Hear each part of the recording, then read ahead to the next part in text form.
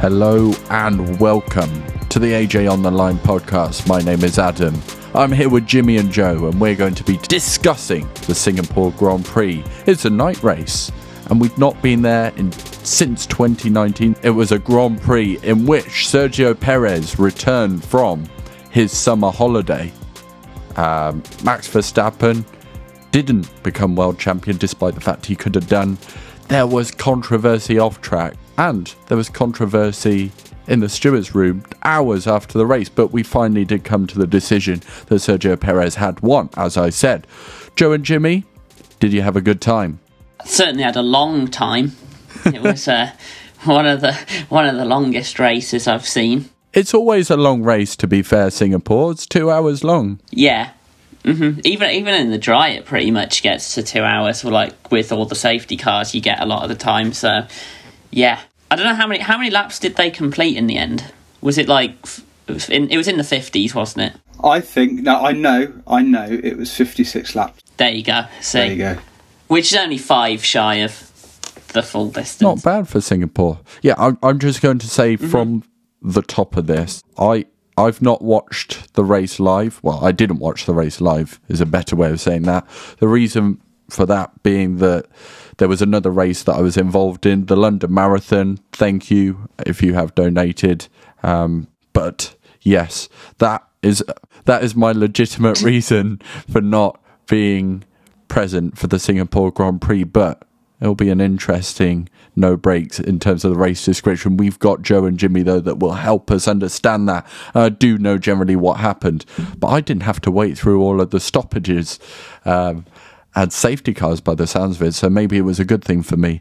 We will find out as we speak to Joe and Jimmy. So in 3, 2, 1, Joe. Well, Charles Leclerc qualified on pole, and at 1 o'clock exactly, it was lights out, and oh no, it actually wasn't. The race was delayed by an hour and 5 minutes, so we didn't get underway to start with because the track was too wet. But eventually, at 2:05, if you live in the UK, we did get underway, and Sergio Perez actually jumped Charles Leclerc at the start, Jimmy. And I said, Perez and Leclerc drove into the distance, keeping tremendous pace with each other, while Hamilton got stuck behind.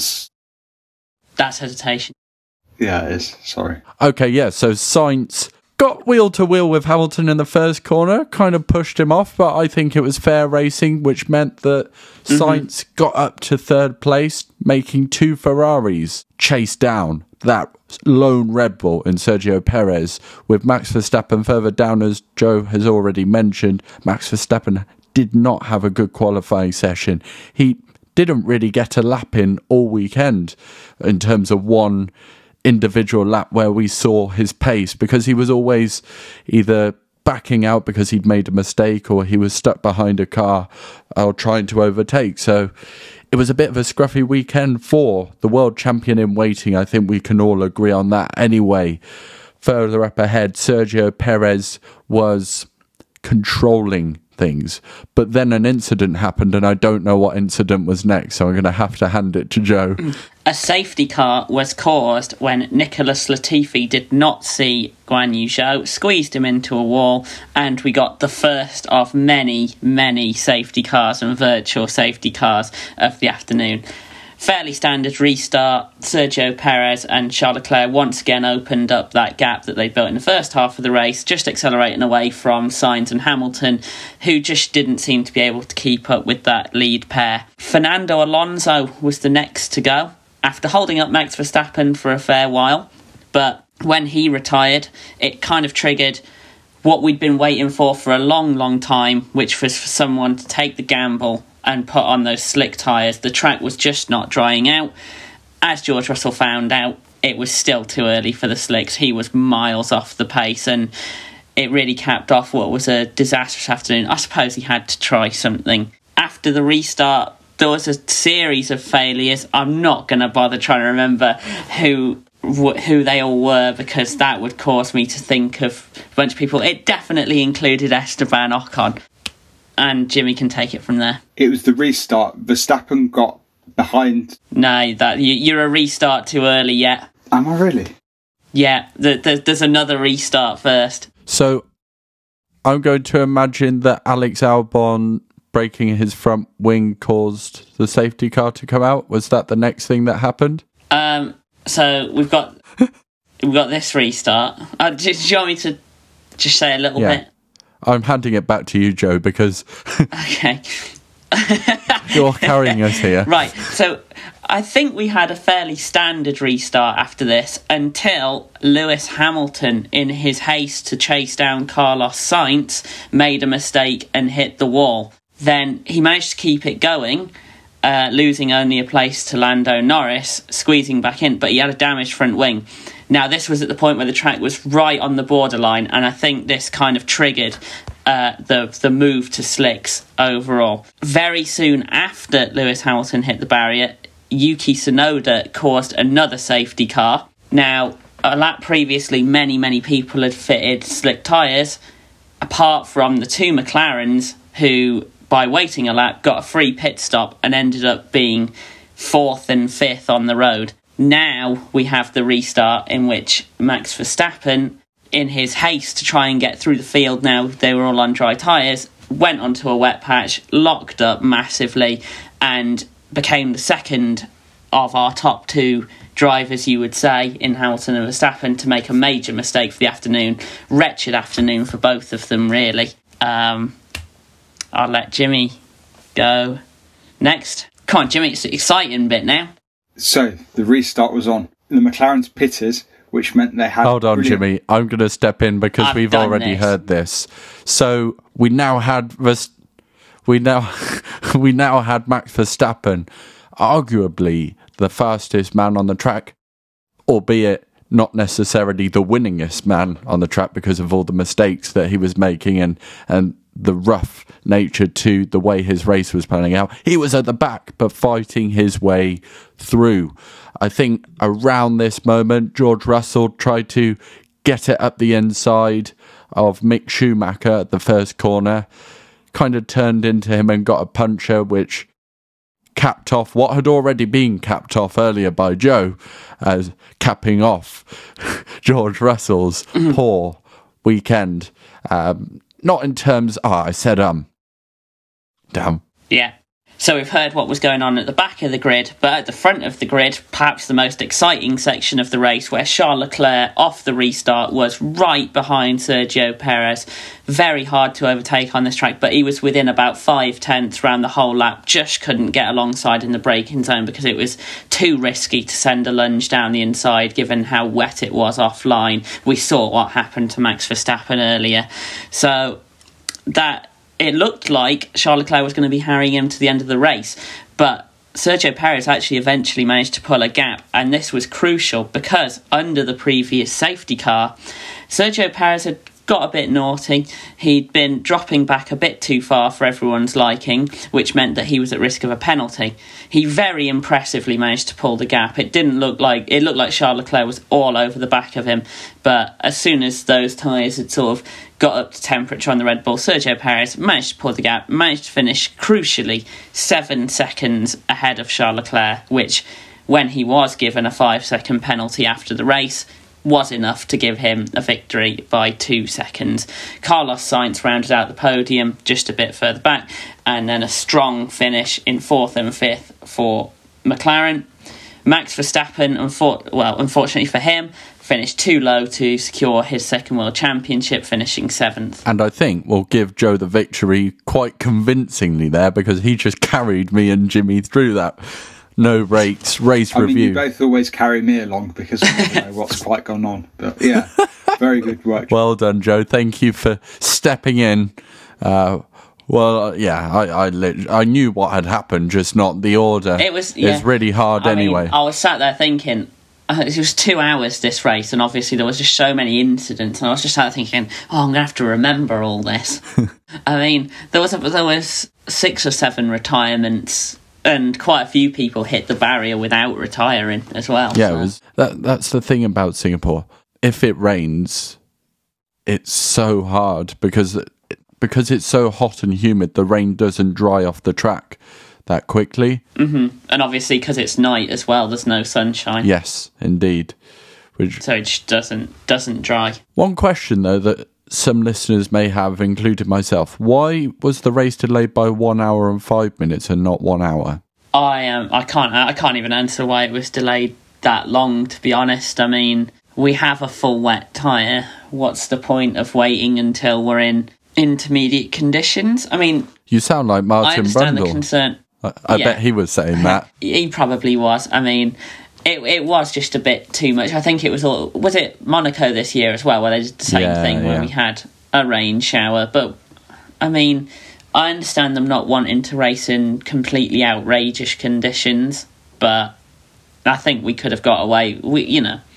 We have the wet tyres for a reason. Weirdly, What that I wasn't found the most bizarre- controversial thing that the FIA did this weekend. No, there's What, plenty of incidents which I'm sure we'll we get on certainly to. will. Jimmy, what were you about to say there? It just was weird how they had to go through the whole starting procedure. So you had to go to the grid, you had to piss about, talking to, the drivers and all that sort of stuff.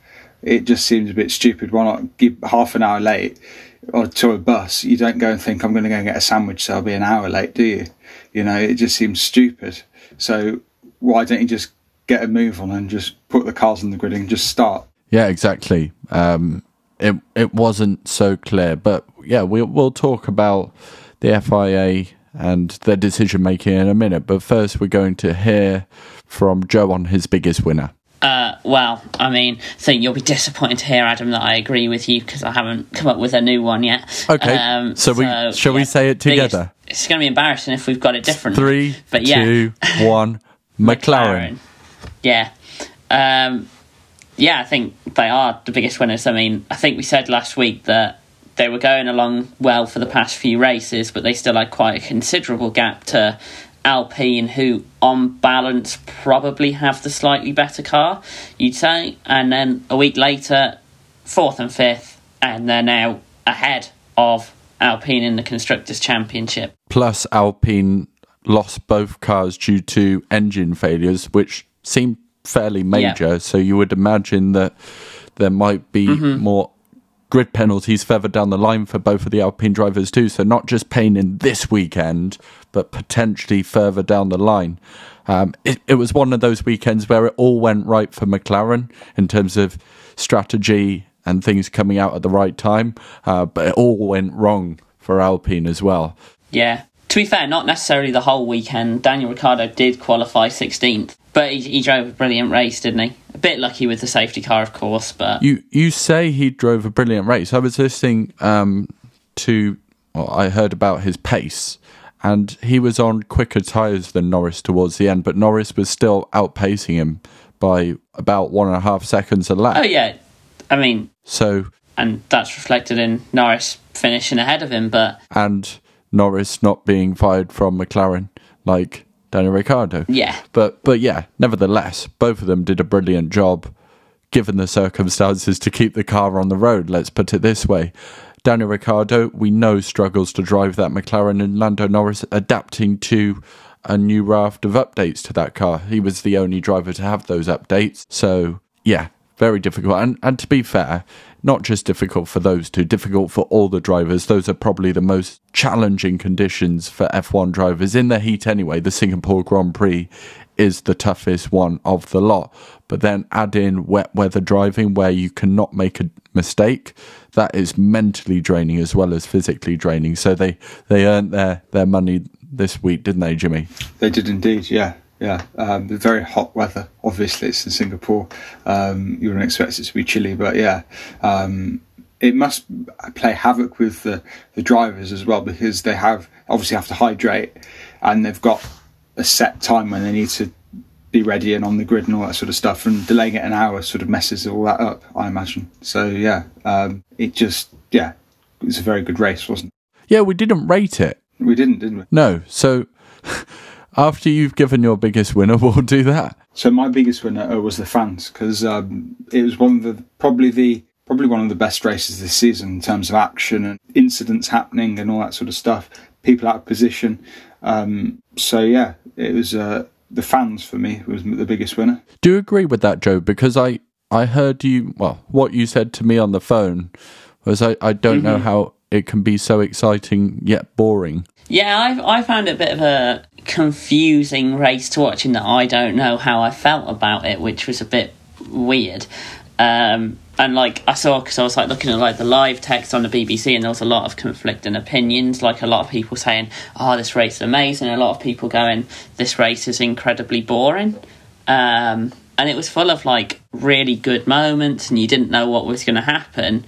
But I mean, how many on-track overtakes did we get in that whole race? I genuinely wouldn't be surprised if it was 0. But that's the thing about the Singapore in the wet thing. If you go offline, because there is no real drying, or there's no speed to the wet conditions going away, it's really difficult. I guess now's a good moment to get your race rating, albeit a bit late in the podcast. Joe, did you err on the side of boring or on the side of exciting? I think I'm just going to have to go for 5, because... A bang average race. Yeah, because I like, there were bits of it where I was going, this is quite boring, actually. And it's going on a little bit now, and, I'm never going to see an overtake.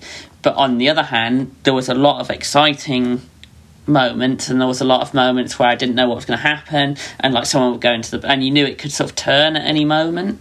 So yeah, I mean, it showed you just how hard it was to overtake, that Max Verstappen, the best driver in the grid at the moment, in that absolute rocket ship of a car, couldn't overtake Fernando Alonso or Lando Norris or even Lewis Hamilton with a broken front wing on pure pace. So it was, But those challenges made it exciting when he did pull off a move, I suppose. Yeah, they did. So that's sort of the so there's always that way up, isn't there? I don't quite know. Yeah. What about you, Jimmy? What are we rating it? Probably give it a 7. Had a lot of exciting moments in there. Verstappen trying to do a lunge on Norris and going straight on, locking up his brakes. I agree with Jay. There wasn't sort of that many overtakes, but there's quite a lot of incidents which made it quite exciting. Mm-hmm. Okay, very good. Time for the Biggest Loser award. We'll begin with you, Jimmy.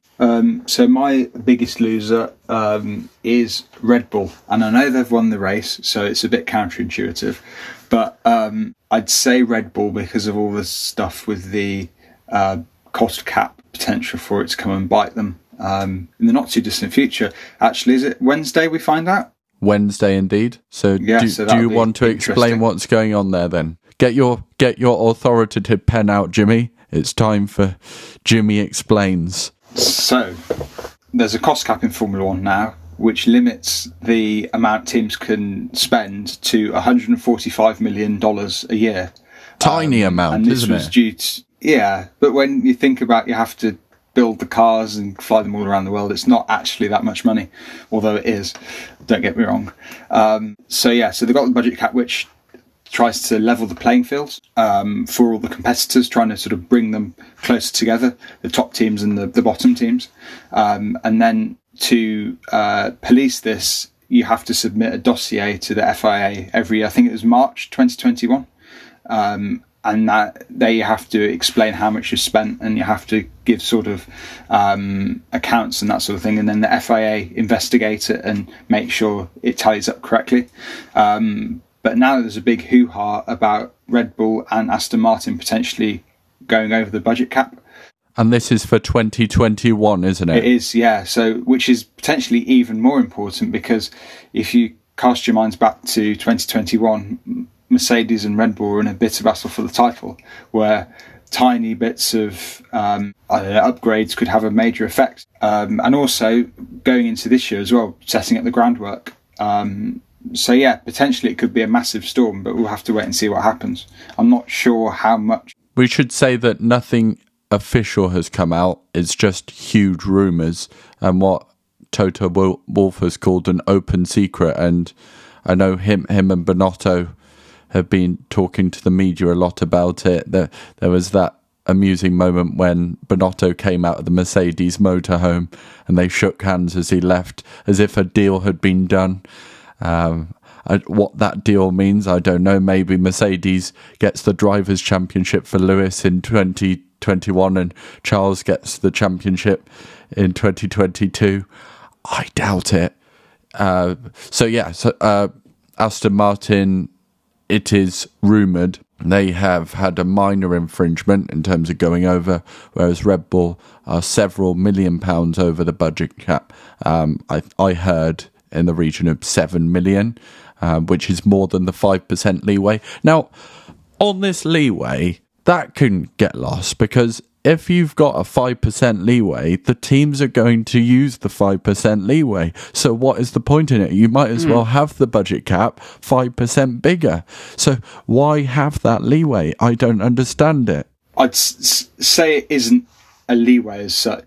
But you have to stick to the cost cap, but if you go over, you have less of a penalty. It's like speeding almost. If you go over by 5 miles an hour, you're not going to get as much as a penalty than if you speed 120 miles an hour on the motorway. I sort of get that. How big are these punishments going to be for a minor infringement then, below 5%? Because if it's only going to be a ticking off, then all of the teams will just ignore that extra 5% and they'll go up to the limit and probably find out. It's important, yeah. It's a hugely important thing, isn't it? I mean, I know we're not on the FIA bashing just yet. We're going to get onto that later, but I mean... Well, no, my biggest loser is the FIA, and it's not for this, funnily enough. Yeah, that's what I'm saying. So we're going to get onto the FIA bashing later, but the first thing I've got to say about them is how can you have a rule without a defined punishment? Surely at the meeting where they came up with the rules, they could have said, oh, hang on, let's just stay an extra half an hour and come up with the punishments first before we say we're done. Excellent point, I have to say. I mean, it's very Formula One, isn't it? There's a vague range of possible penalties that could occur from being thrown out of the championships to points being taken off, or you might not be able to go and do aero testing or practices, or I don't know. I think the best. They should put me in charge. That's what they should do, and I'll sort them out. I'll disqualify Red Bull. We know what you'd do, Jimmy, but I think hand Leclerc the championship there and then. Yeah. The 2021 championship can't be changed because that's a Pandora's box that doesn't need opening for the credibility of the sport. But what I would say is if Red Bull are found to have been spending millions over everyone else, that has given them an advantage in 2021, 2022 and the years in the future because of the cost cap not allowing teams to develop and catch up. They've got an inherent advantage. We know that teams that do well at the beginning of a new era of car will do well for the rest of that era. We saw it with Mercedes last time. So what I would say is a good way of punishing Red Bull is to decrease their time in wind tunnels substantially to make up for that, or say Red Bull are not allowed to take part in practice 3, for example, or practice 2 for the whole of next season. That to me stops. It needs to be more than that. That does. I don't think you can do, because I know what you're going to ask for, Jimmy. I don't think you can do championship disqualifications just because. Look at Spygate. I mean, 2007. Yeah. That was a £100 million fine, wasn't it? And but the drivers didn't get disqualified from the championship. I know McLaren won the Drivers' Championship in 2008 the next season, but that did have a negative implication on the McLaren team into the future. Yeah. It meant that they hadn't invested in the team and they did fall off substantially to the point that Lewis Hamilton left them. And he left just before the ship sank, basically. What would you say is a fair ruling? Say, I know that none of this is true and this is speculation, but Joe, imagine Red Bull have spent £7 million over the budget. What are you going to do to punish them? I don't know if a fine's wholly appropriate given the nature of the rule they've broken. But either so I would that's the first thing you think. But I think some kind of wind tunnel development kind of thing would be appropriate. Yeah, I think that's the only way, because what they have if they've spent more money. I don't know what they've spent on. They've got a sporting advantage for years to come. Aston Martin, if you're believing the rumours, they've only gone over the budget cap in a minor way due to some sort of procedural problem, but it really is important for Formula One and the FIA in terms of the integrity of this sport that they do lay down a marker, because if they don't punish it properly, then the whole budget cap idea becomes meaningless. And again, I don't understand why we don't have predefined penalties. I think that would make things a lot clearer and easier. But yeah, we will see what... It is quite organic though, isn't it? So you can't really... I understand where you come from, definitely, but say if 15 million, what would that be? And what would 50 million be, if you see what I mean? So we'd just have a set punishment for each percent over the budget cap, wouldn't you? Yeah. That's not the reason why the FIA are the biggest loser for me, because they've not actually done anything yet. They could be the biggest loser if they don't do that. But the reason they're the biggest loser is it took them 2 hours to decide who had won. And this was after all the TV productions had signed off and gone and started going home, or probably to Japan, because it's a double header, but you know what I mean. And this is the same length of time that the race is limited to work out whether or not Sergio Perez gets a penalty. Now, I didn't see it live, but I understand that Perez broke the rule about safety car, how far behind the safety car you should be. You should be within 10 car lengths of the car in front. If you've broken it 3 times, fair enough, 1 time is a warning, okay? But if you do it again, 5-second penalty. If you do it again, another 5-second penalty. I'm not saying that should be the way. If 5-second penalty for doing it 3 times for whatever reason is what it is, or you've got 2 warnings and then a 5-second penalty, that's fair enough. But I want to have a rule that is consistent, because I know Sebastian Vettel did a similar thing. I can't remember what race it is. Hungary 2010. Was it Hungary 2010? I thought he did one this year as well. Yeah. Well, he famously did it in Hungary 2010 because he got a drive-through penalty and started wagging his finger down the pit lane. I remember that, but he also dropped back more than 10 car lengths at another race this year. But the FIA decided not to investigate it because other cars were doing the same thing. Now, if you're going to be that lazy about investigating a penalty or that inconsistent, then we might as well all go home. And this is the problem with the lack of consistency again. And yes, they can hark on about the fact that they've got this brilliant VAR thing as another data stream to help them make better decisions. But if you're not actually going to make the same decision and stick to it, it goes back to what you said, Joe, a few moments ago. There should be a rule and there should be a punishment that we all know, and that's a slam dunk. We don't argue, we move on, because that is what makes a good sport, right? I mean, it came to massive, headlines at the end of last year, but all throughout last year, really, we're saying, and this year, that we just need predefined rules and punishment. So,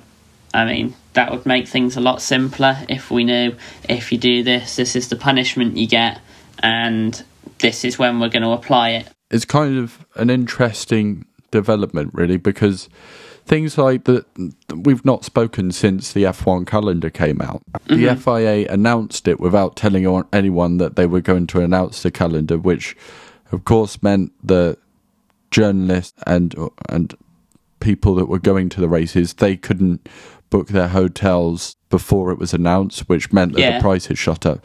But also F1 themselves didn't know that the calendar was going to be dropped. It took them 90 minutes for Stefano Domenicali to come out with a press release. So it's almost like there's this one-upship between the two sides about who can look the best on the stage. You've got Mohammed bin Sulayem talking about how transparent and brilliant the FIA are in every tweet that he does. And you've got Stefano Domenicali. I bet if you got an off-the-record chat with him, he'd tell you what he really thought about the FIA, because things are not good between them.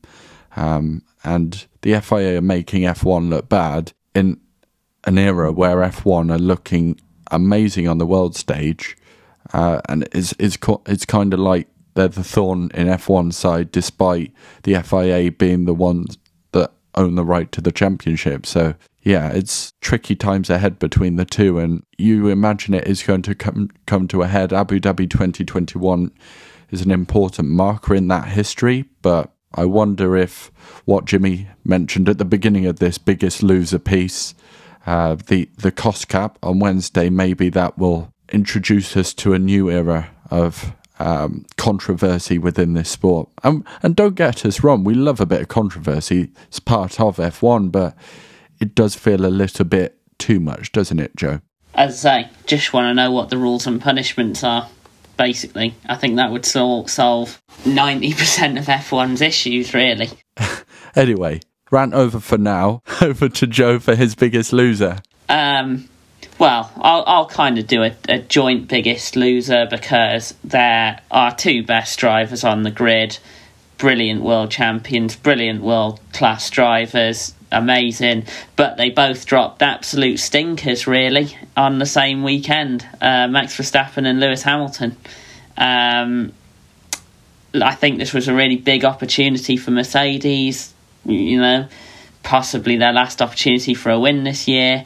At one point it looked like Lewis was going to get pole, just missed out of it. Brilliant qualifying from Lewis, by the way, like brilliant. And he was 500ths off, which was a bit. And then I think Mercedes just got a bit unlucky getting conditions that don't really suit their car on, a track that should have suited their car.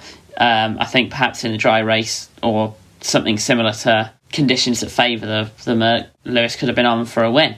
But then in the race just didn't have the pace to overtake Carlos Sainz at all, couldn't live with the pace of the front two, and made a silly mistake. Like, not, there's no two ways about it. That was a poor mistake from Lewis to make, and he could have been in the mix of benefiting from a safety car or whatever. And then he also made a bit of a mistake. I understand why he went for the move on Seb, but was never gonna do that. And then Max Verstappen equally, it was weird in qualifying because he backed out of a lap that I think would have put him on provisional pole to do another lap right at the end, which he then had to back out of. And that lap was slower than the one he was doing already, I think. And then in the race, got a poor start, dropped back, couldn't get past. Finished seventh. Obviously made that big mistake with the big lockup, similar to Lewis at the same corner. So yeah, both of them best two drivers on the grid, but poor races from both of them. I think Lewis is the slightly bigger loser, just because Max can afford this race. This was Lewis's one big chance, really, you'd say, and couldn't take advantage of it. But there we go. Yeah, it wasn't a good day for either of them, and you could tell their deflated nature after a long, tough race and not getting much out of it, either of them. Neither of them are used to that either, but they will move on. Max will probably be champion in a week, and Lewis will always be a champion. Maybe he'll win in America. I don't know where else. Maybe Mexico. But yeah, you're right. Singapore was an opportunity. Moment of the weekend for me links to what we were talking about already. It was Toto Wolff and Christian Horner's interviews, where Christian Horner initially in his first interview denied any knowledge of the cost cap being broken by Red Bull when they submitted it. As Jimmy said to me on, I think it was Saturday, very clever with the wording there.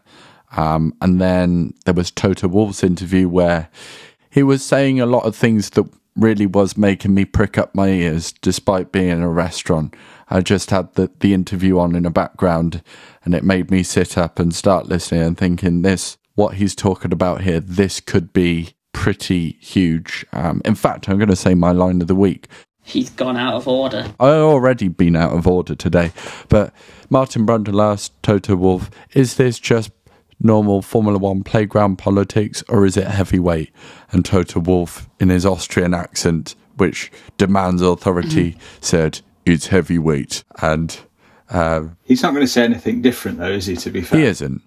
But yeah, I agree with what you say. Yeah, and then Christian Horner had another interview with Ted Kravitz on Saturday where he said it's ridiculous and it's unacceptable the way that others in the paddock, i.e. Toto and Binotto, have been speaking about Red Bull. And the thing is, if Red Bull haven't gone over the cost cap, it looks a bit silly from Toto and Binotto. So you wouldn't imagine that they are saying these things without having heard anything from a reliable source. But I don't see why the FIA would release that sort of thing. We were talking about that, Jimmy, weren't we? It's hard to tell on this one. It's so difficult. I mean, yeah, what's going to happen in 48 hours' time we'll probably know. But yeah, it's just so difficult to tell. It's an unprecedented situation. As I said, Toto Wolff's hardly going to be, it's not much of an issue. He's going to say it's the biggest issue in the world because he's Toto Wolff. But on the flip side, Horner would probably say exactly the same thing. So yeah, it's difficult to see what will happen. Red Bull have started throwing defamation claims around about, them cheating and all that sort of stuff. So yeah, I think that's a bit of showmanship. Do you think it was playing up for the Drive to Survive cameras? No, I just think he's an irritating guy and he just likes to shout about, not necessarily playing up. But my moment of the week is the Verstappen-Hamilton duel. I know it was quite brief, but I thought it reminded me of last year. And good little... Throw in Vettel as well. Yeah. Make it an 11-12 World Championship. Soon to be 13. Duel. Soon to be 13. So, yeah, that's a lot of World Championships there. Yeah, and that was quite exciting and impressive that Lewis didn't go into a wall when he went wide there and got onto the wet stuff there, because it could have been so easy. Yeah. But, yeah, you're right. It was, yeah. He had to try that move. I mean, otherwise, he would have been overtaken really by fighting. Verstappen. So yeah, they weren't really fighting for anything, and it was nearly that was his one shot, really, wasn't it? So it was only Sebastian Vettel that really wanted to keep the position, because neither of those two are interested in 7th place. Yeah, but that's how it goes sometimes. Joe, your moment of the weekend? Surely got to be Sergio Perez versus Charles Leclerc. After the safety car restart, when they were both on slicks, that was the best bit of actual racing that we saw, and it was really exciting watching. Hassling and harrying. Yeah, Charles Leclerc was, less than 5 tenths behind around the whole lap. It was a bit odd that we didn't have DRS for the first half of the battle. I do wonder whether Charles Leclerc would have got past, but it was just so treacherous offline that he didn't want to try anything unless he was basically already ahead at the braking zone. So, but it was absolutely amazing for Sergio Perez to hold his nerve, really, and not stick it in the wall, because there was a few corner exits where both of them were, full opposite lock. So it was great to see them sort of driving to the absolute limit, both of them, and both of them to hold their nerve and keep it out the wall. And it was a big win for Perez, wasn't it? After all the criticism he's had, he's basically dropped off in terms of performance since Monaco. We've all said it, and he kind of mentioned that in the interviews after. Maybe the criticism came because he's Mexican, which sounds a bit like a comment that Lewis made about why the stewards are always targeting him in 2011. Yeah, I mean, everyone was saying it was his best win. I'm not quite sure about that. I mean, Sakir 2020 was pretty special. But yeah, this was certainly a really good one. And Perez just seems to be a bit of a different animal on the street tracks, doesn't he? Because that's his 3rd win on the... He's a street fighter, isn't he? Congratulations, Checo, on that one. My honourable mention goes to Lance Stroll, finished P6. He always seems to do well in wet conditions, doesn't he? He's like a quiet wet race specialist, although Vettel was also in the point. So a good day for Aston Martin in general. So well done to you, Lance. I was going to give my honourable mention to Aston Martin, to be fair, especially because last week I called them pointless. And quite literally, and they just trundling round on no top speed, no cornering, and then to get 6th and 8th really good result, really. So, especially with Williams not scoring anything. Jimmy, your honourable mention, please. My honourable mention was Daniel Ricciardo from 16th to 5th. I thought it was a great effort from him. Very lucky with the safety car, but yeah, still, for all that's happened to him in the last few weeks, it's good to see that he's sort of firing a bit. Absolutely. What do you reckon he's going to do next season, Jimmy? I think he'll leave Formula 1 for a bit and might come back, but yeah, I just think he needs time to recharge his batteries and just sort of chill out a bit almost. Do you think he'll keep a foot in F1 in the form of a Mercedes reserve role or something like that? Potentially, yeah, but that's still, you have to travel around to races, and I don't know how much it would irritate him going to races and not racing. Well, does Hulkenberg go to all the races? Yeah, I'm not sure, but Mercedes operate in a different way, don't they?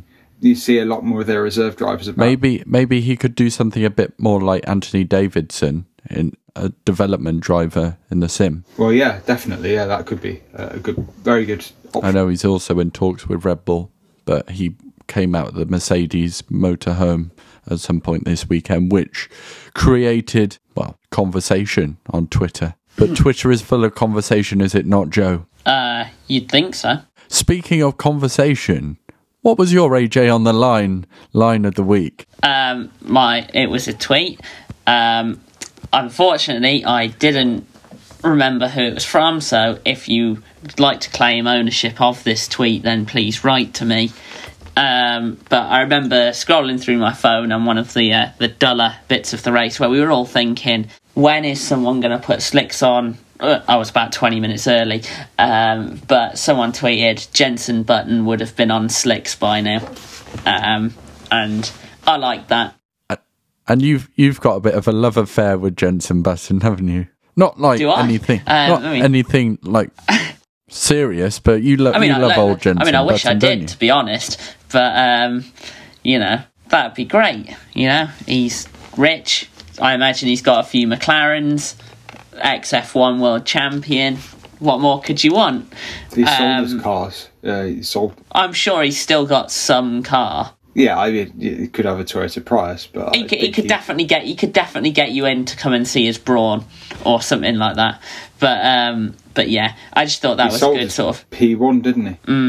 But I thought that was a good kind of throwback. These were the kind of races where you were just thinking, what is Jenson gonna do? How's he gonna win this one? You think of Canada 2011, Australia 2010. Yeah, that's the one. Some absolutely, even the one he won, Hungary 2006, his first race, some absolutely sort of masterful changing conditions drives.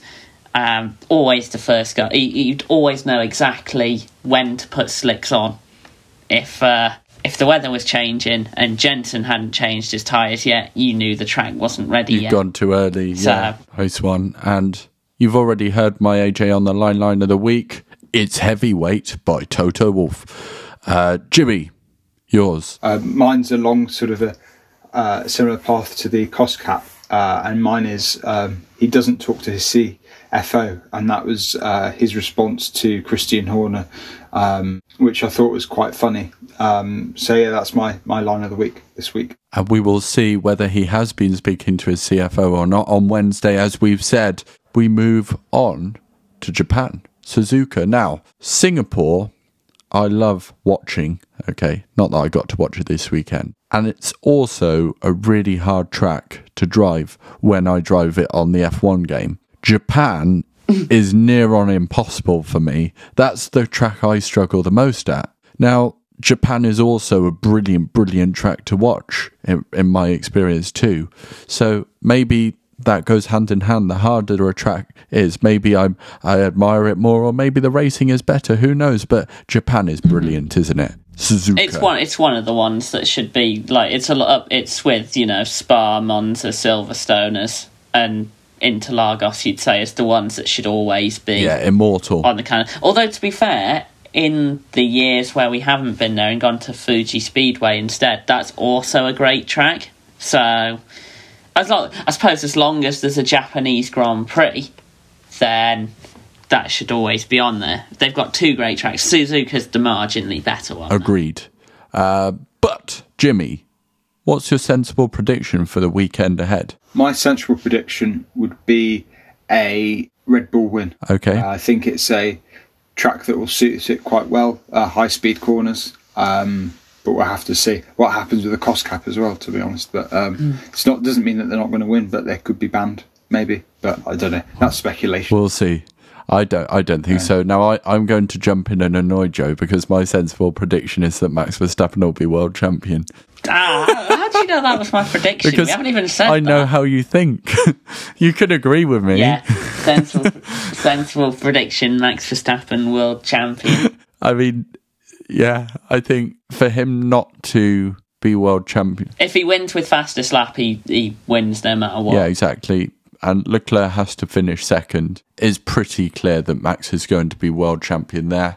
Probably quite fitting that it's in Honda territory, even though Honda aren't the official engine supplier of Red Bull anymore. They did make the engine. I bet they're kicking themselves, to be honest. Well, there's still talks about them potentially coming in. I know that Red Bull told Porsche to get lost, but yeah, maybe that can be a partnership that works in the future with. But still, a Honda-powered car winning the World Championship in Japan's a pretty big thing to miss out on for them. Oh yeah, so. for sure. Your bold prediction then, Joe. I'll let you go first so that you don't get undercut by me again. Yuki Tsunoda podium. Oh, that would be cool. I'm saying it's going to be a Red Bull 1, 2, 3. Wow. With Tsunoda on the podium. Jimmy, your bold prediction? My bold prediction is a Mercedes win. Oh, I can't say that. It doesn't make sense, does it? The second place, Mercedes. There you go. My bold prediction is that there's going to be a crash at the first corner between some of the front runners. And we've seen many crashes into that first corner before, or clashes, we can say. Yeah. I think that would be rather exciting. Imagine Max Verstappen gets taken out and he can't win that world championship. I know that my bold prediction and my sensible prediction might not necessarily go hand in hand, but I think that there could be something quite exciting. It's high speed, it's tricky, it's all about bravery, this track, so much. I'm looking forward to it, although the times will be weird. In fact, Joe and I will be watching qualifying and the race together in our hotel room. How lovely is that? Oh, God. That begs questions that people might want to ask. Don't worry, we'll be in separate beds. Why is that? Don't worry. I won't wake up in time, probably. The race is at 6 o'clock, qualifying's at 7 o'clock. The race is going to be a bit of a challenge, but yeah, I'll see what I can do. We're not asking you. Stefano's asking you. I am. I'm not asking, I'm demanding. Yeah. I can watch the highlights. There you go. It's been a pleasure speaking to you both. Thank you, Jimmy. Thank you, Joe. And thank you for listening wherever you are to the AJ on the Line podcast. This has been your Singapore Grand Prix review. We've got the Japanese Grand Prix review coming up next week, so look forward to that. Listen in. If you want to see what's going on with us at the moment, go to socials at Adam JW44 on Instagram or AJ on the Line at TikTok, or go on the website. It's ajontheline.com. And yeah, another big thank you to those of you that have managed to donate. I know it's not easy, cost of living at the moment and everything, but we did the London Marathon for the Royal Institute of the Blind, and we've raised a load of money, so thank you for that. Take care, and we'll speak to you soon in Japan.